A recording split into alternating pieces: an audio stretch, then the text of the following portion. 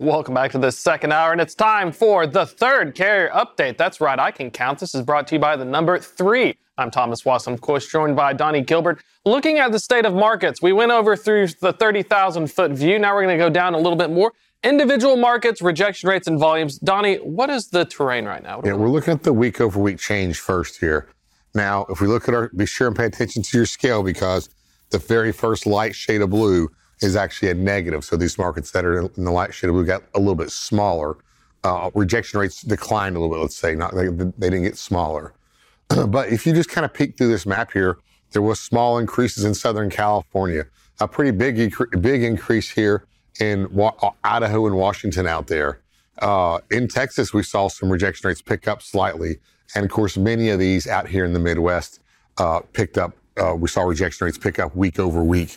And that's measuring back from today to a week ago, or yesterday to a week ago. That's such a great point, because as we're seeing volumes and rejection rates, if you've noticed, what are the impacts of weather as well? Because it's getting colder, weather conditions. You know, you're looking at routing drivers through parts of Wyoming, Colorado, and these are making decisions with freight as well as the upper Northeast and Midwest. As we're looking into this, do you think that we'll start to see a ripple effect as these storm systems start resuming moving into February? Yeah, you look at I-80 and I-90 now.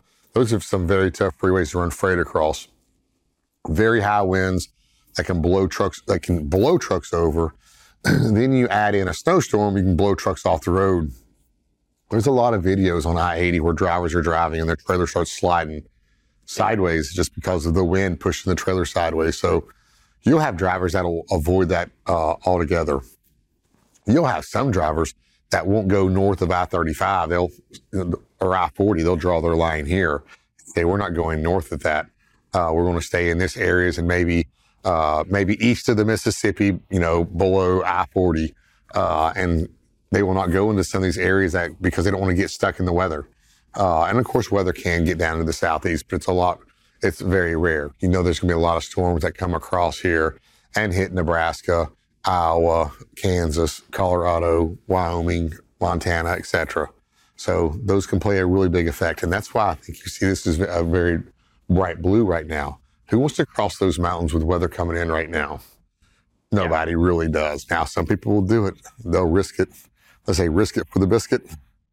They'll run their trucks through it. And that's what they specialize in, but for a certain price. And I think also even large carriers, it's almost like the Sun Belt. You saw that when you looked up the rate data yesterday. We saw that if you had lanes in the Sun Belt, even Cali, Dallas, Atlanta, you notice that carriers, even owner-ops, will shift their pattern southwards, and then they typically won't go back up north until springtime. And so I think with rates as well, those carriers who have experienced drivers who actually know what chains are, they know they need to put them on, and they decide to put them on. Those are 3 important things, because you can have a 20-year veteran who may know it, but chains are, but he's not going to do it. I think these are things folks need to keep in mind. Let's kick it up on the other map as well. Looking at volumes and rejections.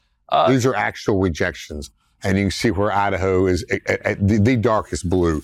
We're up here. We're looking at 20 to 40% rejection rates. Oh, wow. Right now, as opposed to the national average of for van being at 4.72.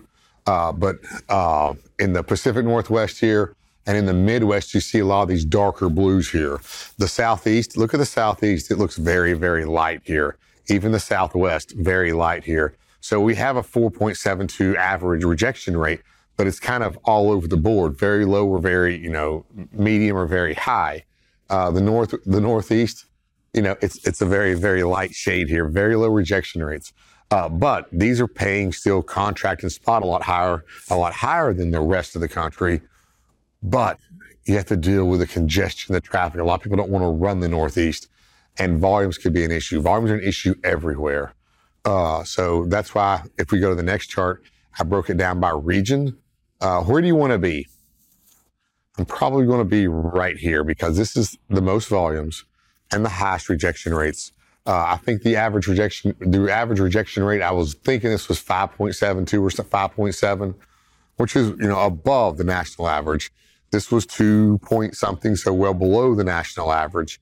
And California was just a little bit lower on rejection rates than the Southeast was. So obviously what we're saying is everything here is being accepted. Everything here is being accepted. but there might be a few issues up here. And this is where you might see some of those out of the box lanes to pay a little bit better, pay a little bit more. Chicago's carried this market for the entire year 2023.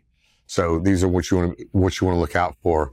And when we come back, I'm not going to spoil my lanes of the day just yet, but we'll see some of these lanes, and we'll see going to the Northeast, coming out of Chicago, and you'll see those differences are still there. And I think it's worth noting as well, as you're making these decisions, looking at this impact, if you're a carrier or a customer, you can also buy yourself some time, because one of my favorite things to do in the middle of winter is you have to start rejecting tenders. You've got service issues. The customer says, well, why can't you do it? The other carrier did it. And you can point to these locations, because sometimes, when you get stuck in the silo, it can get really easy, especially in a soft market where service levels are so important. They're going to rail you over everyone.